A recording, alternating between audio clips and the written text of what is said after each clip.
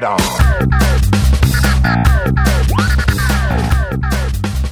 Welcome to Circuitous Conversations with Bill and Dan, episode 62 for Monday, November 7th, 2011. I am Bill Wadman. And I'm Dan Gottesman. And here we are today, and Dan is still sick. A little bit. Getting What's over going it, on? though. You got the cold? I don't know. Yeah, sure. We'll call it a cold. Because that's, I guess a sore throat is related, family member of the cold. Just right? for my own thing, did you get a flu shot? No. Do you normally get the flu shot? I do not. Okay. Is there a reason why? I'm lazy. Okay. So it's not like some personal feeling about it. You just never get around to it. Yes. I don't honestly, I don't really, I don't seem to get terribly sick that often. I get maybe seasonal allergies from time to time and they're usually concurrent with the bigger changes in the temperature. So on that first day of fall where it gets really cold, or that first day of spring where it gets way hotter than it was, last week. Right. That's the sort of thing that'll trip me up a little bit. But no, I'll get like one or two sore throats or a cold or so every year or so. But that's pretty much it. It is, yeah. The whole thing about the weather changing and people getting colds. Mm-hmm. I mean, I can understand from the allergy point of view. I don't quite understand the epidemiology of why that would happen just because the temperature changes, I mean, it happens to me too. I just don't quite understand. Well, maybe we should go to medical school and find out. All right. We'll be back in 6 years. Yep. See ya. Off to medical school. So a couple weeks ago, you and I played with your battery-powered thingy. Oh, that's right. My Paul C. Buff Vagabond Mini Lithium Battery Pack. Yeah. And I was very impressed by it. Especially as an owner of a very expensive Profoto Acute B600. Yes. A fine piece of technology in its own right. Supposedly, yes. So what I'm thinking is that maybe I just have a bum battery. That's possible. Yeah, that sure. That that maybe it was sitting on a shelf for a long time before I got it, or I'm doing something terribly wrong when charging it. Although the manual says to keep it plugged in when it's not, and the charger's smart enough to trickle charge once it's done. Uh-huh. But I pulled it out last night to take a picture of Heather on chairs. I don't know if you've seen this picture. I did see that picture. That was a good one. That was silly, yeah. And I used it, and 4 pops in, half power. What? It was down to yellow. No. That's exactly my point. No. All right. Something's wrong. It's broke. Right. We need to get that sorted. So the batteries for these things, I don't know if you've ever looked into it. They're probably, like $600 or something absurd like that? They're $280. Okay. Okay, now here's the thing. The batteries are actually just a casing around a regular battery. I've seen that before. Right. So the regular batteries go Yep. for $15. Like the entire battery? Yes. Like the battery itself is $15 online. But that's without the casing that will Right. fit into your Profoto unit. So Yes. Don't tell me you're considering busting open the Profoto casing and replacing it with your own. Well, $15. Right, but busting involves 4 Torx screws. Oh, really? It's not glued together? No. Oh, that doesn't seem that unreasonable. Right. Okay. So that's interesting fact number 1. Mm-hmm. Interesting fact number 2 is that they've just replaced the Profoto Acute B600 Oh, with a new version, huh? which uses a lithium-ion battery. Huh? You don't say. Yes, and wait for it, Yeah. the batteries are back and forward compatible to each other. Huh. Well, that's So, cool. Yeah. So the question is whether I can get a lithium-ion battery that is the same size and specs that would have a higher power, a higher amp hours or whatever they are. Because apparently these are 5 amp hours, and I'm pretty sure yours is 20. Really? Yeah. From what I've been told. I don't know if you have yours handy. I have the specs handy. I thought that's what I read on a It says here article here. 8. Okay, 8. Okay. 8.8. Okay, so yours is 50% more or 70% more than mine.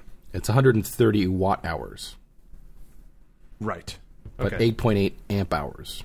Okay, so mine is 5 amp hours. Apparently there are similar batteries like this that are 10 amp hours or something. I'm sure, and they're like 3 times bigger too.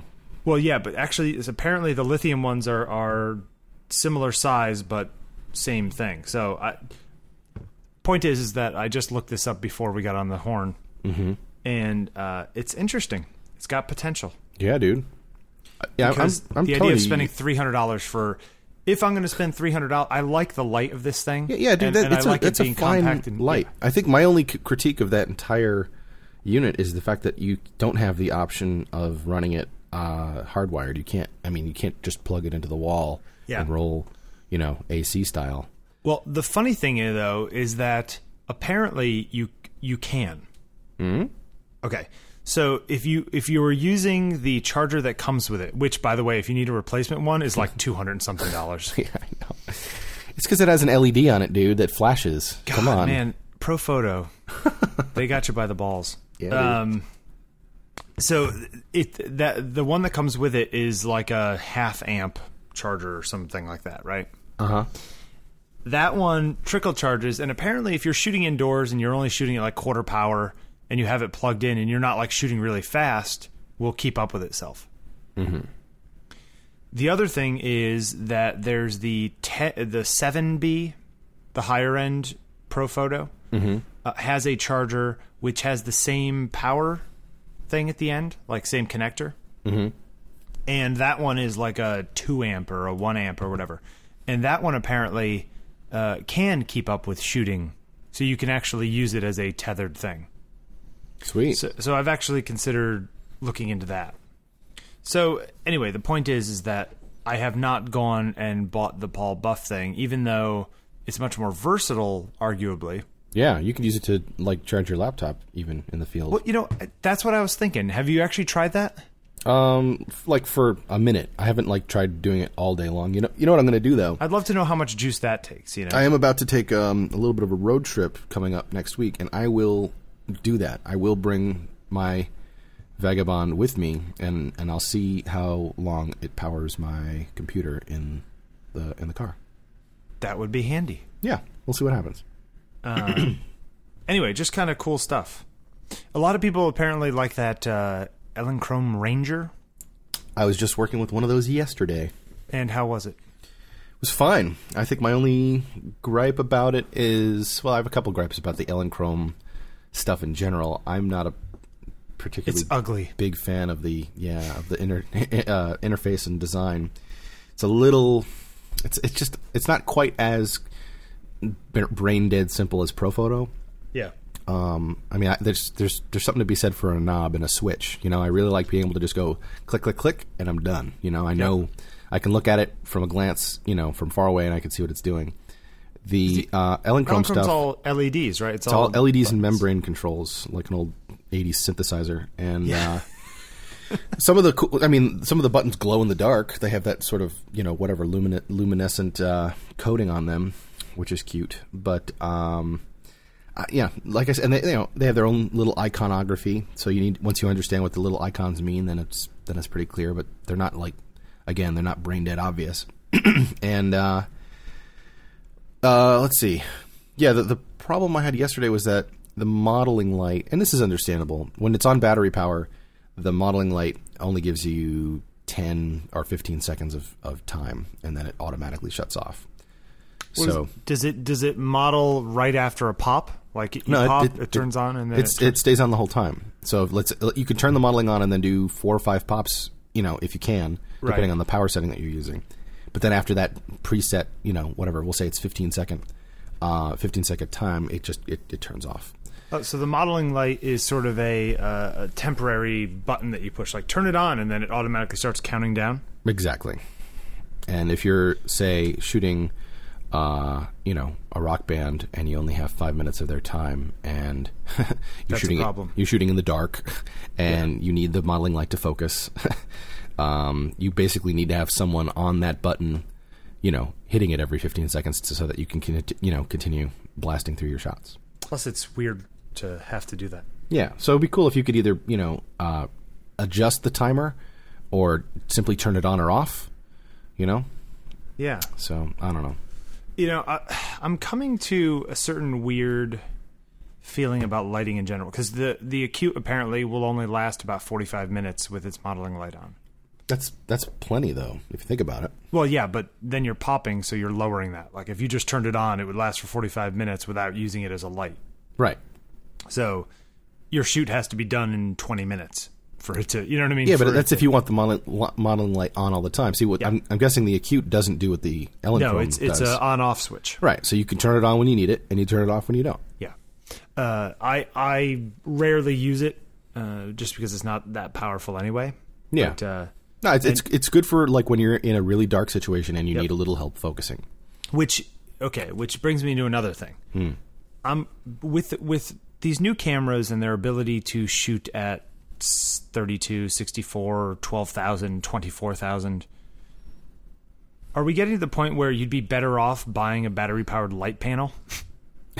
You know what I mean? You mean like those LED panels? Yeah. I don't know. Like, Randy has one of those little, it's like a, I don't know. I know it's different than if you're using, a big giant octabox like we use that Paul Hemmings guy. But if you have some handheld 6x8 little light panel. Yep. And you're shooting kind of close-up portraits, and you or your assistant can just hold it where it needs to go to have nice light on the face. Yep. It's kind of a neat option. Yeah, I mean... And it's constant, and, and the batteries last a long time. And it's true. It's a different look, though. I mean... Oh, it is a different look, but it's an interesting look. I mean, I've been seeing a lot of people post... I mean, this concept has been around for a while. You know what an HMI is, right? Yep. For those who do not know, I can't remember what HMI actually stands for right now. I think that's actually like a brand name, like like Xerox or Kleenex. Is it? I think so. But when someone says HMI, hydrogarum medium arc iodide light, or not, maybe it's just what it's called. Anyway, it's basically a fancy term for specialized fluorescent lighting that doesn't flicker and has the ability to be dimmed. Yep. Normal industrial household fluorescent lights, like when you go into a bathroom or a hospital or a school or whatever, they're usually just on or off. And if you look at them, you can sometimes, on bulbs that are failing or in lights they're not up to spec, you can even see weird flicker and weird like strobing effects that are obviously not conducive to quality photography lighting. And headache inducing. Yeah, it's true. But folks in the film industry have basically designed these really neat power packs. They're called ballast units, I think. I don't know what the active word is ballast. I don't know what else you call it. But that's every fluorescent light has ballast. It's that kind of boxy looking thing that you could look at as a battery that gets. It's usually just right underneath where the bulbs go in those fixtures. And they're really popular in video and film just because they're relatively inexpensive. You can get a lot of them they're not that big, so they don't take up a ton of room on set. Don't put off a lot of heat. Yeah, and they're not hot, and they're really light, so you can have a bunch of them. So if you're running mobile, it's not that big of a. I mean, they're a really great light source. And so what some photographers are finding now, one of the other really interesting things that's sort of a side effect of that, I think, is that we're seeing different color temperature fluorescent light bulbs now. And you're even seeing these. I don't know if you've paid attention to this, Bill, but I'm even seeing that stuff in those little compact fluorescent light bulbs, the ones that are replacing household screw-in type, iridescent replacements. You've seen like daylight balanced ones? Oh yeah, you can go out online right now and buy like 56K, 6,000, 62, like whatever color temperature you want. Those are available now, and 10 years ago that wasn't so much the case. Yeah. I've got a lamp on my desk that does its daylight balanced like fluorescent thing. Nice. But I just use it to like look at prints and that stuff, so I have a constant color. Sure. So what I was going to say is now what people are finding is they can go to Home Depot and they can get these higher quality bulbs, and I guess if you shoot at the right shutter speed, like I think at a 60th of a second or lower, any of the flicker issues that you might run into don't really matter, and you can get a lot of light, for not a lot of money, by using just household fluorescent fixtures. And I've seen a handful of do-it-yourself style articles online of people who are do doing the strip just lights that. and that kind of stuff. Exactly. Yep. And that's kind of cool. No, that is totally cool. And I've considered doing some of that stuff myself. My issue would just be storing the gear between. It's kind of like, oh yeah, I could go spend $100 and build these lights. Yeah, but then I got somewhere to put them. Yeah, it's true. It's man, lighting is a weird thing. I'm leaning, as time goes on, I'm leaning more and more towards available light. Yeah, like I was in a mode where I was an available light shooter for a long time, when possible, and then I moved away from that and got a lot more into lighting. I think everybody starts out that way. Sure, though. And now I'm going back. Nice for the simplicity, and it's hard though, because trying to get color and skin tones right. Mm-hmm. When there's a bunch of different light sources and that kind of thing. I took a picture of my friend Hannah after dinner the other night, mm-hmm.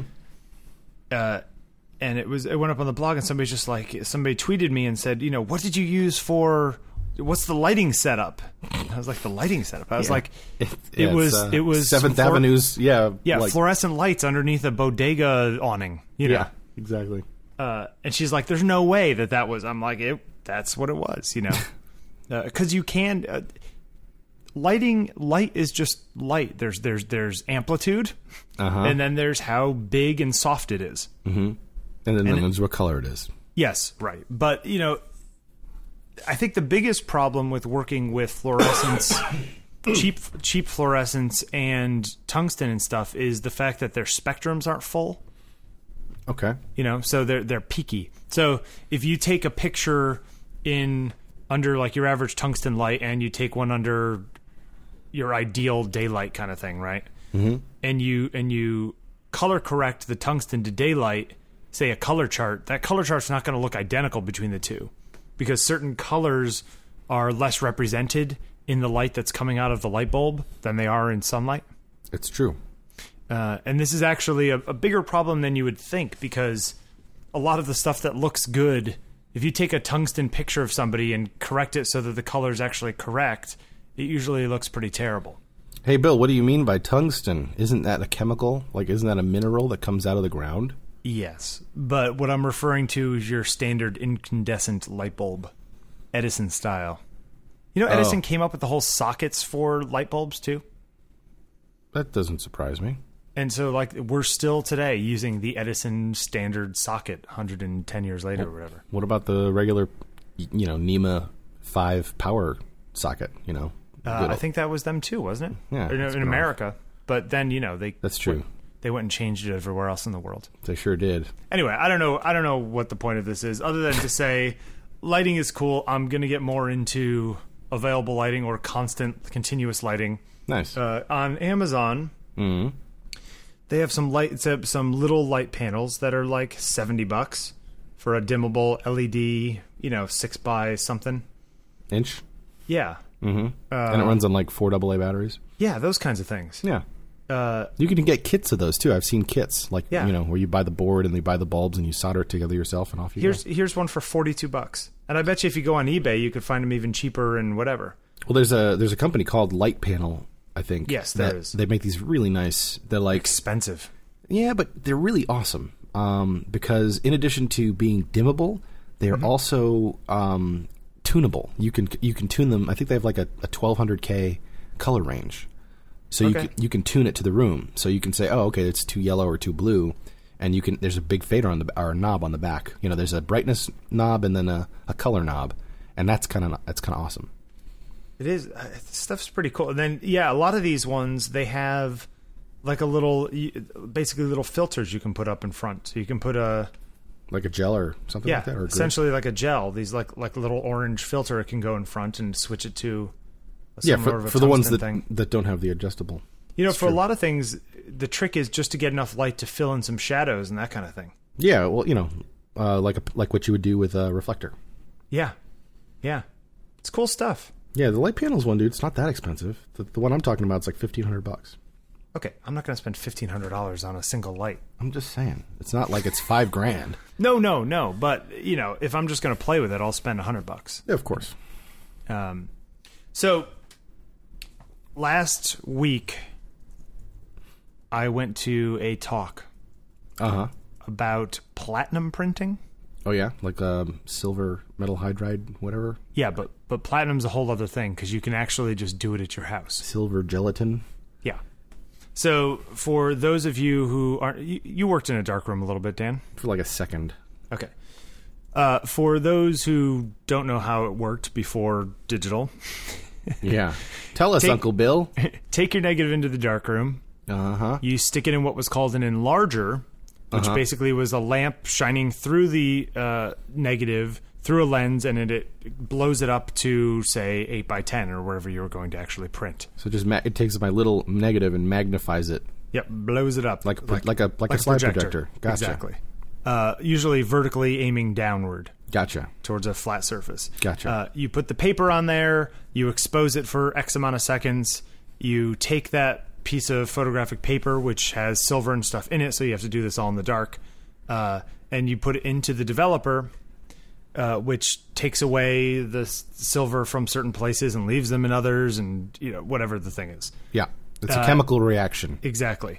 Then you take it out and you put it in your fixer, or your stop bath rather, which is water which gets rid of the developer, and it smells awesome. Yeah, and then you put it in fixer, which makes sure it doesn't fade quickly. That also smells pretty awesome. Yeah, good stuff. This stuff is like really good for the environment. Oh my god, it's great. And if you can get into your hands and fingernails, man. Yeah.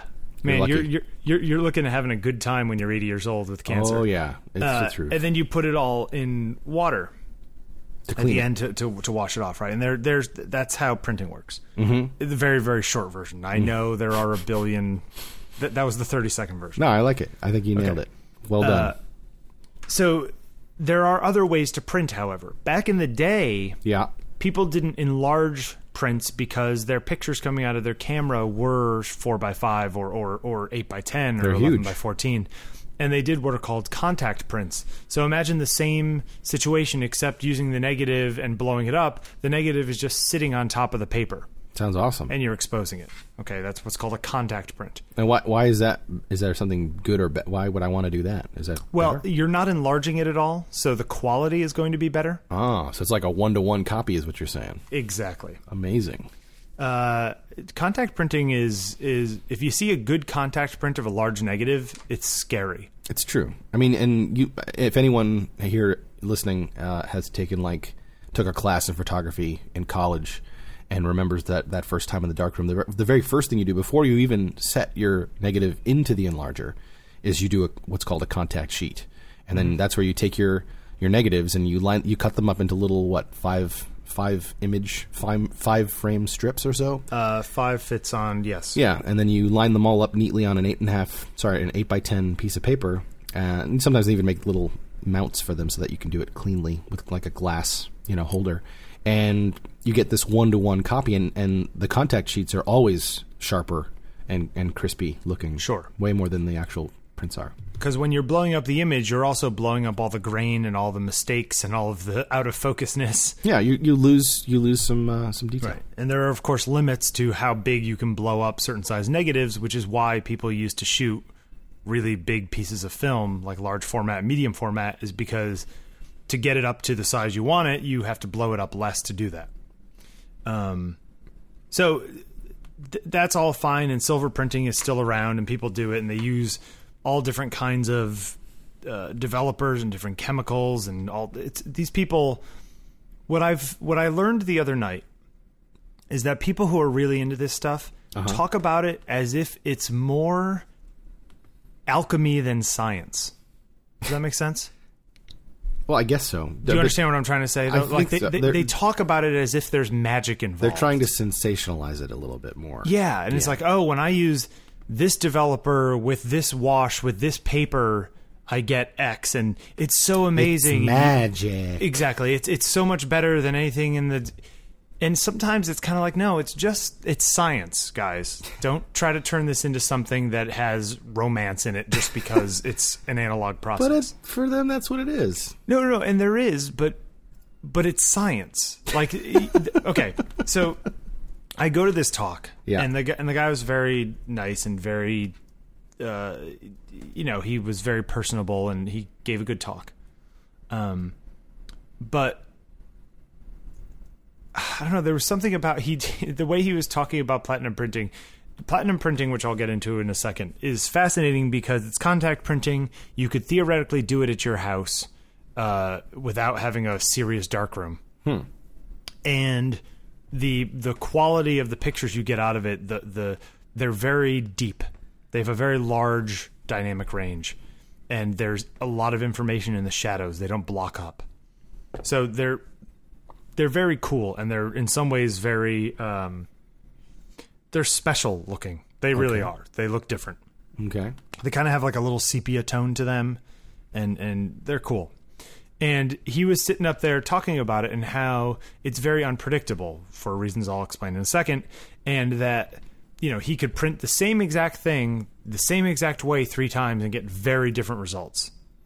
This is what he says. And I'm kind of like, well, if you were doing it exactly the same, you wouldn't be getting different results. Like, then something is changing if you're getting different results, you know? Right. But it's called science. Yeah. But these people were like, oh, it's this, I didn't pray to the god Ares, and therefore the second print came out too bright. It's like, no, it came out too bright because you changed something. Yeah. Whether it's time or chemicals or something. It's true. So here's the quick rundown of how platinum printing works. You have a bunch of chemicals and eyedroppers. And you have a recipe. So it's X drops of this, 12 drops of that, 4 drops of this. Right. And you get in a little test tube, and you pour it out on a certain kind of paper, which are actually just like uncoated regular papers, from what I understand. Like a matte, like a really high-end matte paper. Like the kind of stuff that you buy from special paper companies. Does that make sense? Yeah. Okay.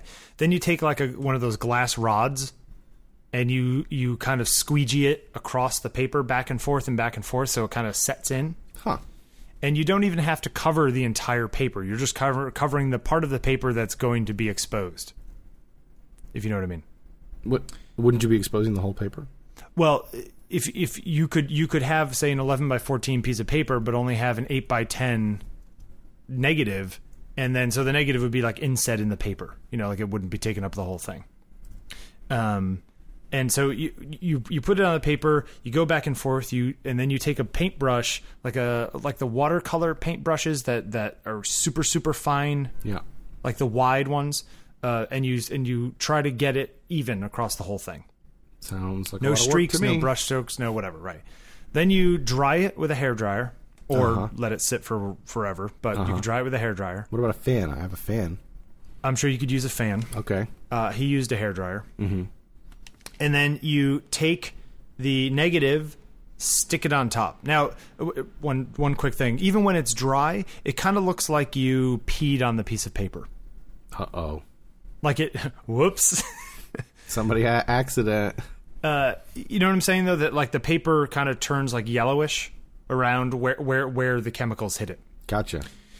So you take your negative when it's dry, and you put the negative on top of the dried piece of paper, and you kind of sandwich it between a couple pieces of glass. You basically put it in a frame. You like stick it flat down on a piece of glass upside down. So it's glass, negative, paper, right? Okay. And then there's like this little box, which is just this contraption to keep it all flat. But essentially, it's kind of like when you have one of those frames that you put the back in, and then there's a little slide things that on the edges that you kind of get into a groove. You know what I'm talking about? So like, excuse me. I'm having a hard time visualizing. Little like metal things just to keep it pushed tight. You know, like they're all along the edge of the insert, and then you slide them into the side, a little slot in the side of the frame edge. Oh, like the little spring clip type that of deal. kind of thing. Yeah. Okay. Now I gotcha. Now, this one has a bigger thing that is more like a big like butterfly mechanism that just rotates from the middle and locks into the sides. But essentially, it's the same thing. I'm sure if you did it yourself, it would still work fine.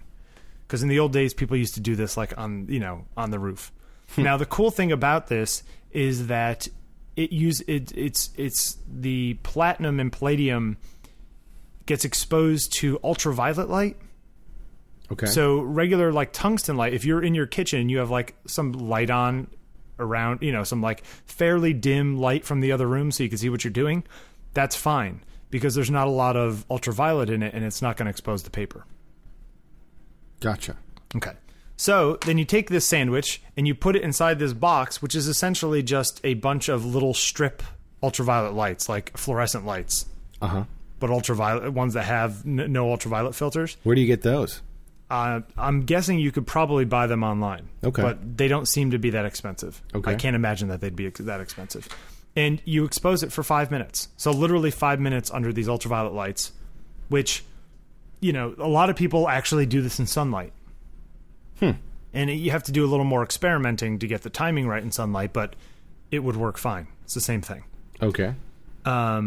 And then you take it out, and once you pull it all apart, the paper actually looks like it has an imprint of the picture already. Like it's got a little bit of like, oh, I can almost see the negative in there because, from what the lights did.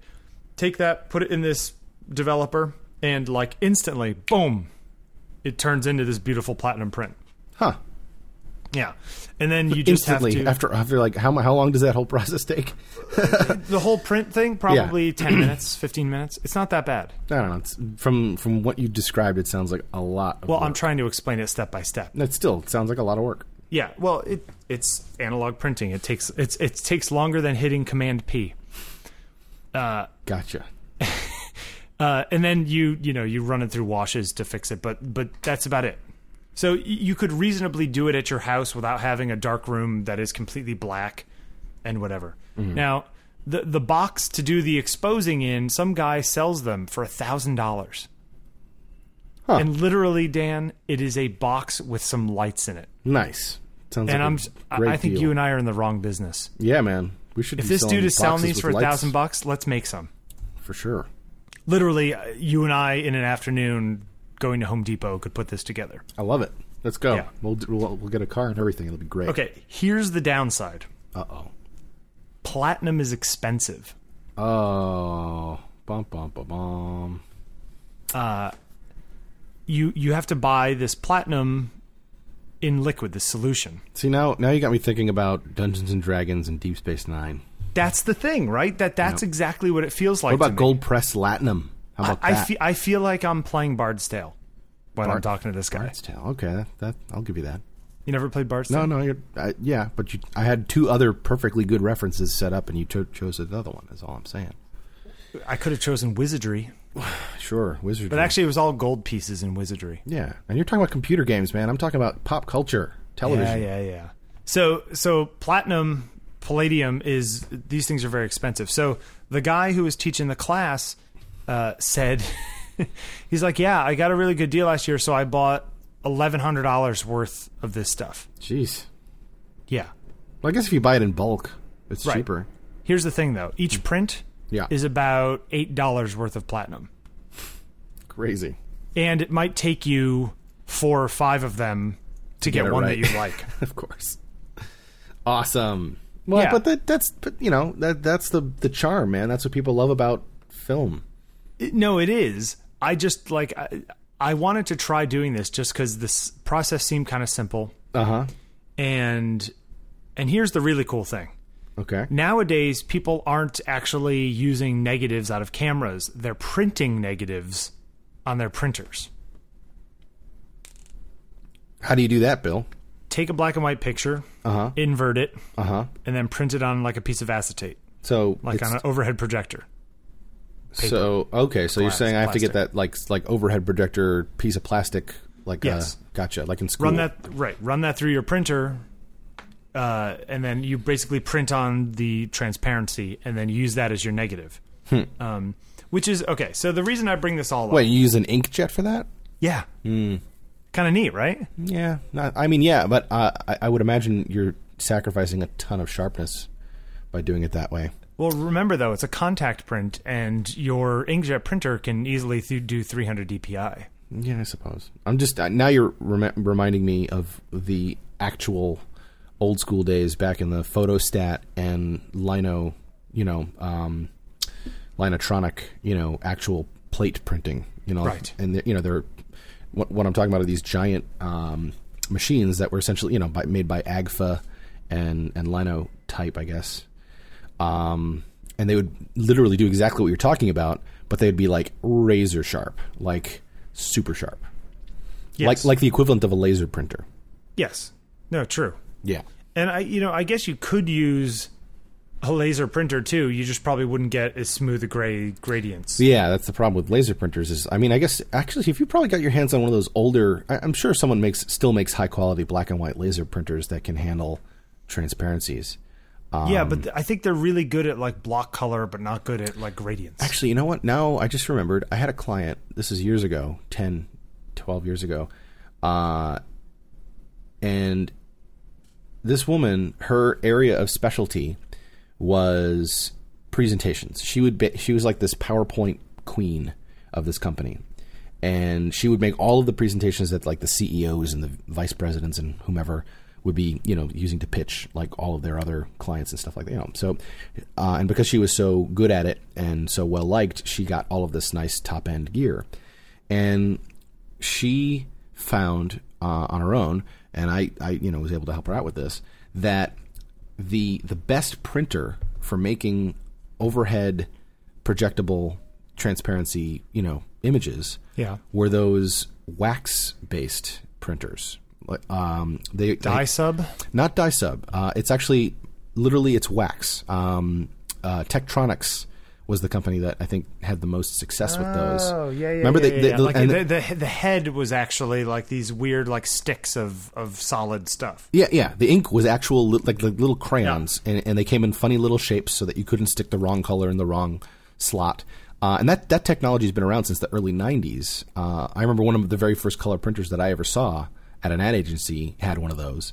And Tektronix, the flag that they were waving was like, look, you can print on anything. You can print on burlap. You can print on tinfoil. You can print on a paper towel. Sure. We don't care.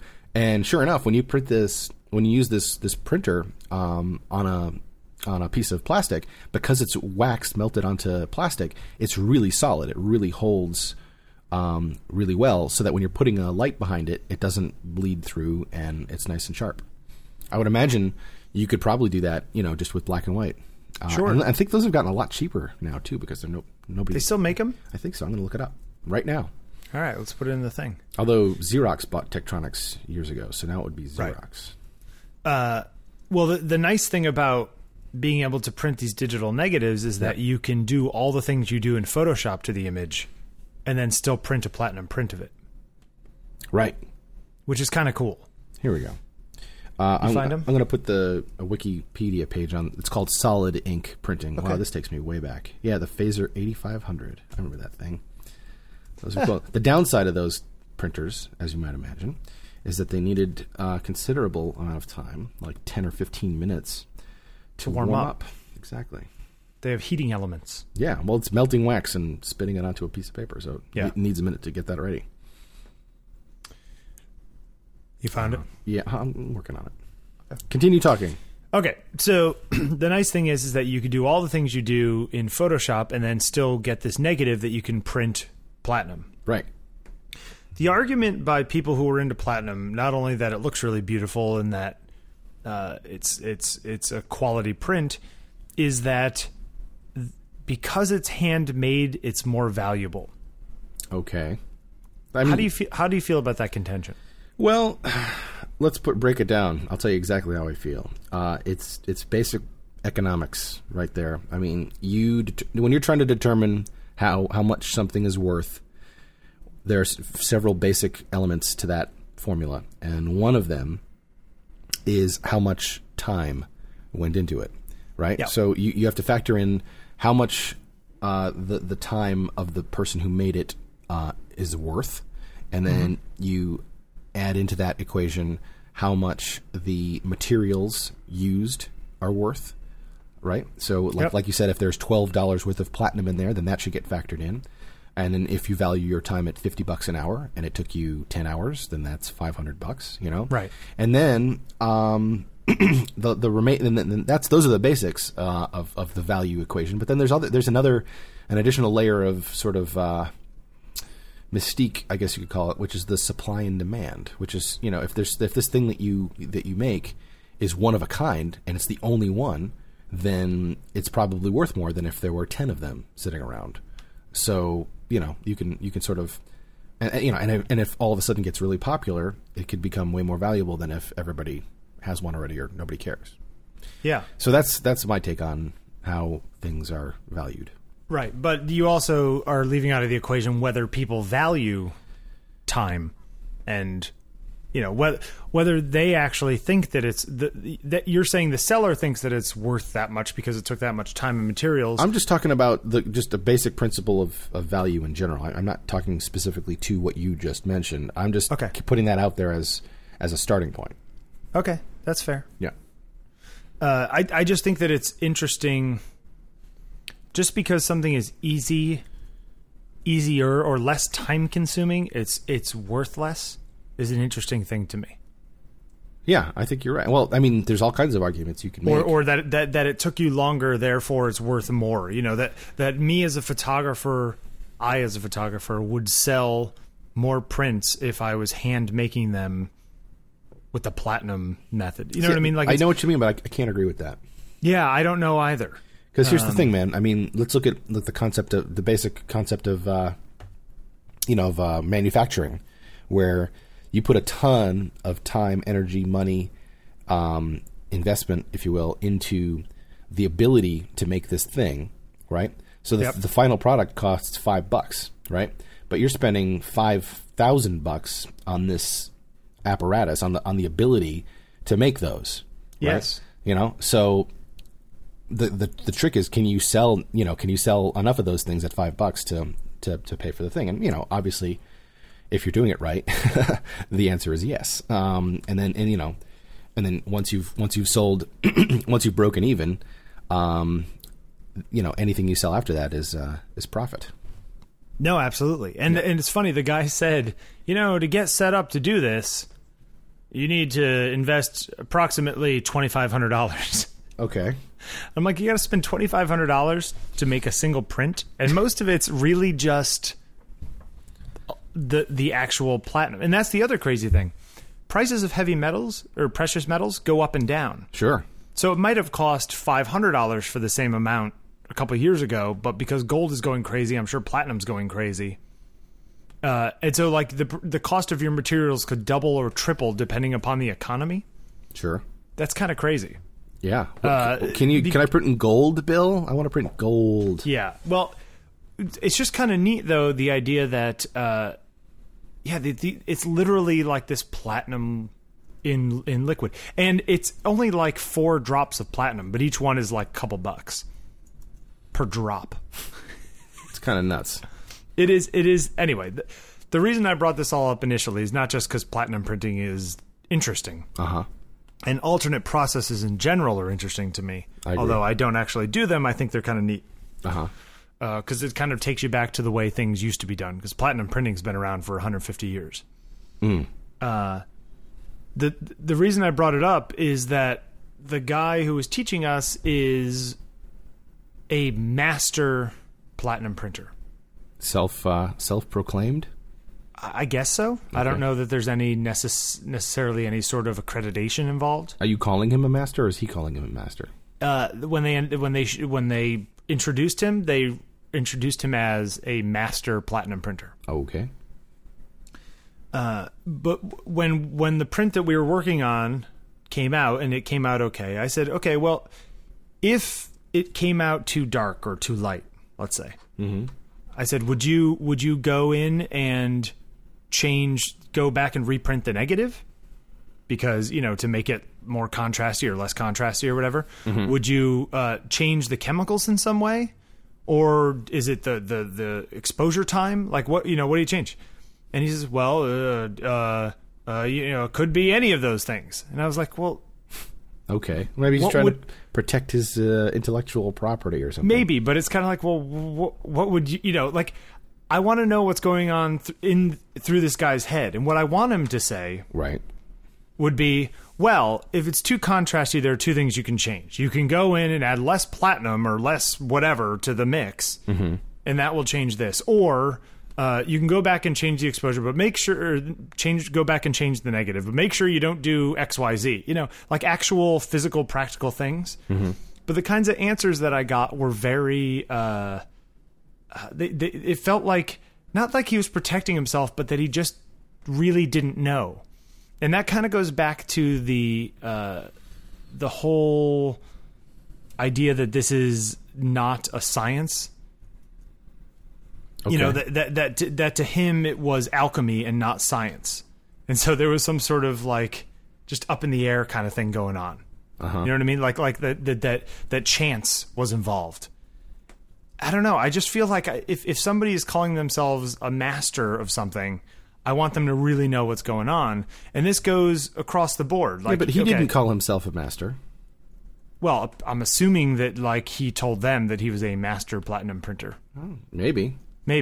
Well, the same thing goes for like the guys at the Mac store, right? The so-called geniuses, well, right? They didn't choose that title for themselves. I know they didn't choose that title for themselves, but if you go and you have an appointment with one of them, I mean, having worked there, some of them probably know what they're doing a lot more than others.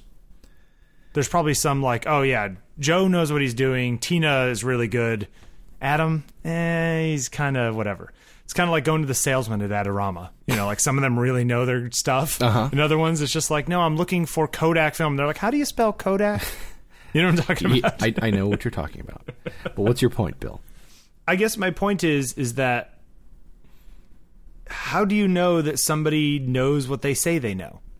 And how do you trust that somebody has the expertise to actually be a what's the word I'm looking for? Be like a valuable source on something, How do you trust that? How do you know? How do you know? Yeah, it's a good question.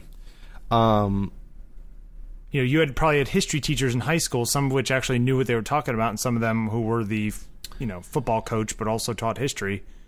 But yeah, I guess more were there for the football coach part. I guess it's kind of if you're asking me how I make that kind of a call about something like that, a lot of it has to do with I guess just the general vibe and confidence of the person. Which unfortunately can still be wrong and misleading. You can meet the most confident dude in the world and he's still, wrong. He might not know his stuff. What I'll try and do is as quickly as possible make an assessment of what this person knows compared to what I know. It's sort of like I guess you could make it like like a fight or flight, friend or foe sort of analysis, where you're like, okay, is this person bigger than me? Are they faster than me? Are they more dangerous than me? You're Sure. basically doing a threat assessment, where you're trying to figure out what this person has compared to what you have. And, I guess there's any number of ways of doing that. In this context, you can ask some... I've noticed how some people are way better at this part than others. I think I have gotten pretty good at it over the years, and I've gotten pretty good at determining where someone is at, compared to me pretty quickly. And a lot of it is just this weird, intuition, vibey type stuff where you just listen to the way the person answers your question, and you get an impression. You know what I mean? Yeah. So it's like you say, like if you ask somebody, I guess we can try to set up an example. Let's say you're going to, you go to a photo store and you ask the guy behind the counter, hey, I'm looking, I'd like to buy a flash, right? Yeah. And then what I would do is I would start out simple like that. If my goal is to try to assess the overall knowledge and experience You'd actually of this game person, the situation a little bit? yeah, and I would keep it simple, and I would see what questions that person would ask me first to sort of see where they were. And, so if I was, what kind of flash do you want? Are you looking for, this or that? And then depending on the questions that they ask me, I would get a better feel for whether or not that person knows more than I do or is more experienced than I am. And if they don't, do you walk away? I might. Depending on the situation, if I'm just, if I'm trying to get some advice on something, then I'll probably walk away. But if I just need to buy something and I know what I want, then I'll say, okay, well, just get me one of these. Then I'll give them the exact part number and, go get it off the shelf for me. It's funny. I was at Adorama a couple of years ago, and there are some people at Adorama who know what they're talking about. Of course. But then there are some that are just complete jackasses. Yep. And you could say the same thing about just about any store. Well, yeah, I mean, B&H is true. the same way. Yeah. Apple is the same way. The nice thing about say Adorama or B&H, you could walk, oh yeah, no thanks, and go get in line again and get a different person. It's true. If you waited in line to get a Genius Bar appointment for 3 hours, and you get somebody who doesn't know as much as you know, like our whole thing the other week where we were saying, how many people knew as much as you knew or were advanced people, that kind of thing, right? Sure. And it's so frustrating to go up and be like, well, have you tried plugging it? I'm like, I tried restarting, I tried reinstalling, I tried swapping the hard drive. Those are different things, though. We're talking about two different things. No, I guess my point is that where the person you're going to as an expert is actually useless to you because they know less than you do. Yeah, but and there's very little you can do about it. Or at Adorama, I went up one day and I said, Fuji makes a 4x5 camera, large format 4x5 back for their instant film. It's like the special Fuji back. And the guy's just like, well, do you know the model number? And I'm like, I don't know exactly the model number, but it's large format 4x5. Fuji makes it, and it's a film back. Yeah. Instant film back. Like, this shouldn't be that hard for you to look up in your computer. Right. Yeah. And I gave him like 4 minutes, and he just couldn't do it. Right. He's like, oh, I guess we don't have it, which I'm sure they did. That's he was the just wrong answer. Yeah. The right answer in any of those in any of those sorts of situations is I don't know. Let me find out. Exactly. Right. And so I left frustrated because people like that really frustrate me. Yeah. Because you're wasting my time. Yeah, and the difference between that situation and the Genius Bar situation is that in the Adorama situation, you were walking in empty-handed. You're a consumer looking to buy something. And 9 times out of 10, people who walk up to the Genius Bar are carrying their dead computer that has a problem, and they need help. It's a different dynamic. Hold on a second. Do you think that the company should be nicer to you when you're buying than when you're supporting? No, there's no nicer. You should always be nice. Okay. But it seems to feel like you mean that people should be. You should treat people differently in those two situations. No, I'm not saying that at all. I think when you're in a situation, when you're in retail, when you're in customer service, and someone comes to you with a question, if it's a help me question or I want to buy something question, whatever, it doesn't matter. You should probably be as helpful as you possibly can. Be as nice and helpful as you possibly can, because 9 times out of 10, in my experience, that only makes things better and easier. Right. Okay. There might be a situation where someone is being a complete jerk, and you want to end this experience as quickly as possible. So then you're not going to go out of your way to make it last any longer than it needs to. You just want to get to the end of the session. Yeah. But for the most part, I found that when you're informative and helpful and, try to get it taken care of to the best of your ability and, answering questions and making suggestions that you think, as you're talking to the person, you're like, oh, okay, well, I see that you're doing this. Have you ever thought about this? Or have you heard of this thing? This could be really cool. Or is there a reason why you're doing this way? Did you know that there's this, those sorts of things. And that's the kind of stuff that, in my opinion, makes for a really good, whatever you want to call it, salesman or technician or representative. I guess I have a higher standard of performance that I want people to act. Like, if you're selling me camera gear, you should know more than me about camera gear. Yeah, but I hear what you're saying, and I'm not disagreeing with you, but that's an unrealistic expectation. Okay, well, here's the thing. I go across the street. Well, at the time it was a couple blocks away to PhotoCare, which is more of a pro kind of store. Sure, PhotoCare is great. Yeah. I walk in. I walk up to the guy. I said, Fuji makes a 4x5 instant film back. He was walking away from me as I was saying it to go get it off the shelf. Right. Like it was, he's like, oh yeah, it's right over here. There are 3 of them. Right. Boom. Yeah. I'm like, I'll take it. Right. You Now, know? but here's the thing, dude. You could have easily gotten a dude... Going to PhotoCare in the first place. Yeah. But you could have also easily gone into Adorama and gotten a dude who had that same exact thing going on. Yes. Who would have known exactly what you're talking about. True. And pulled it right up for you. True. But I guess what I got from PhotoCare, which I tend to think that I would get more from PhotoCare than from Adorama, just in if luck of the draw. Well, here's how it works. I'll give it to you real simple. Adorama, we'll say, has 250 employees. Yep. PhotoCare has 50. Yep. And so PhotoCare can be can afford or whatever by those numbers. Just mathematically speaking, they have a higher chance to of having A people instead of B and C people, and they're going to be higher quality people. Now, here's the rub. The Costs thing more. Exactly. The thing that you paid for at PhotoCare for $75, is at Adorama for $65. Right. Yeah. But as time goes on, I'm becoming the kind of person who says I would rather spend $10 extra to get what I want. Right. When I need it from somebody who knows what the hell they're talking about. Yep. Rather than the guy who's really just trying to sell me some Canon compact that's on sale. Yeah, man. It's called quality. Yeah. And value. And that day going from Adorama over to PhotoCare, gave PhotoCare 3 gold stars in my book. Awesome. Literally within 20 seconds of me walking in, I was holding the thing. And I mean, I can't tell you how many. It's so satisfying. Yeah, dude. And that's one of the reasons that people make that switch to Apple. So I mean, we used to get tons of email from customers praising how well taken care of they were by the guys on the Genius Bar. It's like, because think about it, these people, their prior experience, like you bought a computer from say Best Buy or Radio Shack or PC, and they're on the PC phone Richards. to some guy in India for and 4 hours. That's the last time you're ever going to see the guy who sold it to you.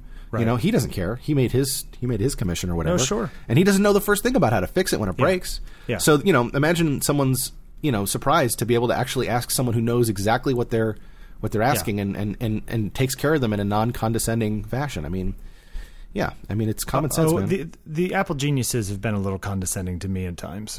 Well, you probably incited that a little bit because you're kind of a Mr. Know-it-all. Well, I actually do know what I'm talking about in those things. I know, but there's a way to do it. There's a way to do it. Maybe, yeah. And I also kind of feel like that it's whenever it comes to customer service stuff, I feel like if you know a certain level of stuff, there should be some sort of code you could give to jump to the next level. But that's not how it works, dude. See, you've never worked on the other end of the phone, so you don't have the perspective. No, I understand why they need to do what they do, but as somebody who knows better, it's frustrating to have to waste 15 But they don't minutes. know that. And dude, sometimes we make mistakes, man. Sometimes I'll be the first person to admit, man. Sometimes I forget that very first crucial step, and I don't check to see if it's plugged in. Yeah. And guess what? That's what it was. Okay. Well, I will tell you one. I'll finish this by telling a good story about Apple. Okay. The Genius Bar had to replace the main board in my MacBook Pro a couple years ago. Mm-hmm. The main logic board, as it's called. Yes. The motherboard, as it would be called in any other computer. Uh-huh. And I was leaving for London in 2 days. Uh-oh. And they had it fixed and overnighted back to me for free. Oh, look at that. So you brought it to the store and then they wound up sending it out. They had to send it out. Gotcha. But they sent it out, it got fixed and shipped back to me in a day and a half. That's right, man. That's right. That's how they roll. Now, so I will give them that. There you go. So expertise, that guy was all right. All right. But other times I've walked in and been like, "Oh my god!" No, I'm not gonna argue with you on that. You're absolutely right. And in my opinion, speaking as a former Mac genius, I mean, this is there's no science. This is just plain old math here. Yeah. Now that because there's so many more stores around, the overall quality of the Mac Genius, probably going down. Proper or whatever you want to call it. What kind of training do they do? Well, I can't tell you what they do now. Okay. But in the old days, and I was a genius at the end of the old days. You know, Right. I kind of closed out the old days. But when I was there, and for the 5 or 6 years frontier. before I was there, if you wanted to be a Mac genius, there was a pretty rigorous application process. Like they had a really good track record, I think, of filtering out people who had personality conflict issues, who would be the kind of people that you would not want to deal with, Bill. You know, they had a pretty good track record of filtering those types of folks out. And they found people who had a good interpersonal demeanor and the ability to diffuse situations and not heighten them, you know, those sorts of things, mixed in with a genuine understanding and appreciation, or if you want to go so far as to love, of the overall technology, you know, because you had to be a bit of a You fan. had to care. Yeah, you had to care. Long story short, I mean, it's called Apple Care for God's sake. So that was the hardest part, I think. Once they, you know, finding the people who they could teach the stuff that they needed to know. I mean, I always used to tell people, you know, I can teach anybody how to fix anything, but I can't teach you how not to be a jerk. You know, Yeah. So you have to find the people who aren't jerks first, and then once you found the people who aren't jerks and who are conversely actually quite good at handling interpersonal situations, then comes the tricky part of figuring out how technically apt they might be. And fortunately, most of the time, they were pretty technically apt. So what would happen is you would get accepted. You know, you get the job, offered a job, and then they would send you for 2 weeks to a little genius boot camp training session. Where does that happen? They would happen originally. They happened in Cupertino, you know, at Apple headquarters. But as the program got bigger, it expanded to Apple's other main tech support center in Austin, Texas, and there's an additional one in Europe, in Cork, Ireland. So they fly you over there? In fact, the Fifth Ave store, since it had the largest genius team at the time of 90 some odd geniuses, the bulk of those guys, about 50 of them, all went through a massive training session together in Cork. I was hired just after that because I was hired really close to the store opening, so I missed that. In fact, I was one of the only Mac geniuses on the team that started without having gone through training because of the way the schedule worked. Like the store opened on a Tuesday, I think, and then I had to my flight wasn't until Sunday. So I, you know, the first 4 days of my, you know, my days as a Mac genius, I wasn't actually officially certified or nothing. I wasn't, you know, officially trained. And then, you know, I spent the next 2 weeks in Cupertino with a couple, you know, with another dozen or so new guys, and you know, and then at the training they basically they put you through the basic hardware certification exams. Yeah. Where they basically, you know, they have a bunch of old broken ass computers that they make you take apart and put back together, you know, make sure that you understand how to follow Apple's, you know, established protocols as far as, you know, the manuals are concerned. And then, you know, and there's also some just basic tactical training where they show you how to handle certain situations with certain people. And then there's also a pretty decent amount of training on their, you know, the tools that you use as far as the web, you know, the computers and the workflow of like how a repair works and, you know, how to enter notes and all that other fun stuff. And then I think you finish off by spending a day at the San Francisco store, you know, shadowing an actual Mac genius just to sort of get a taste of what it's really like. And gotta be a sucky job. Well, not for the people who like it. No, I mean, I love fixing computers. Just the idea of dealing with people who won't understand what I'm saying a lot of the time. Yeah, but for some people, I mean, you could say that teaching must be a sucky job. You know, trying to explain something to someone that doesn't understand it. I mean, some people don't like doing that, and other people, that's their whole life. You know? Yeah, you got a point. I'm just saying. Yeah, it's interesting. Yeah, good stuff. All right. Well, next week we'll come up with something else. We will, as always. Thanks for coming out. We are Circuitous Conversations with Bill and Dan. You can find us at circuitous.tv. Yep. circuitousconversations@gmail.com. Right. Or CircConv on Twitter. Although I apologize. I haven't been tweeting that much on that account. Yeah, we got to get you. We'll have to tweet more there. Yeah. And we are at Bill Wadman and at Dan Gottesman on Twitter as well. That's right. And then suddenly, I have like all these weird followers on the Google Plus. Oh yeah, you were mentioning that. Here's the crazy thing. I go from like 20 followers in Google Plus to 1,200 followers in Google Plus in a couple days. And the next day, they open up Google Plus to Google Apps users. Okay. Which is what I wanted in the first place. Because I don't want to have to log in with Bill Wadman at Gmail. I want to use Bill at BillWadman.com. Right. I have both. So my account is under Bill Wadman at Gmail. Oh, that's a drag. And they just opened it up for Bill at Bill Wadman. So it's kind of frustrating. There's no way yet to switch over. I mean, I could start a new one, but then I kind of like lose all my followers. Yeah, well, that sucks. So yeah, it's annoying.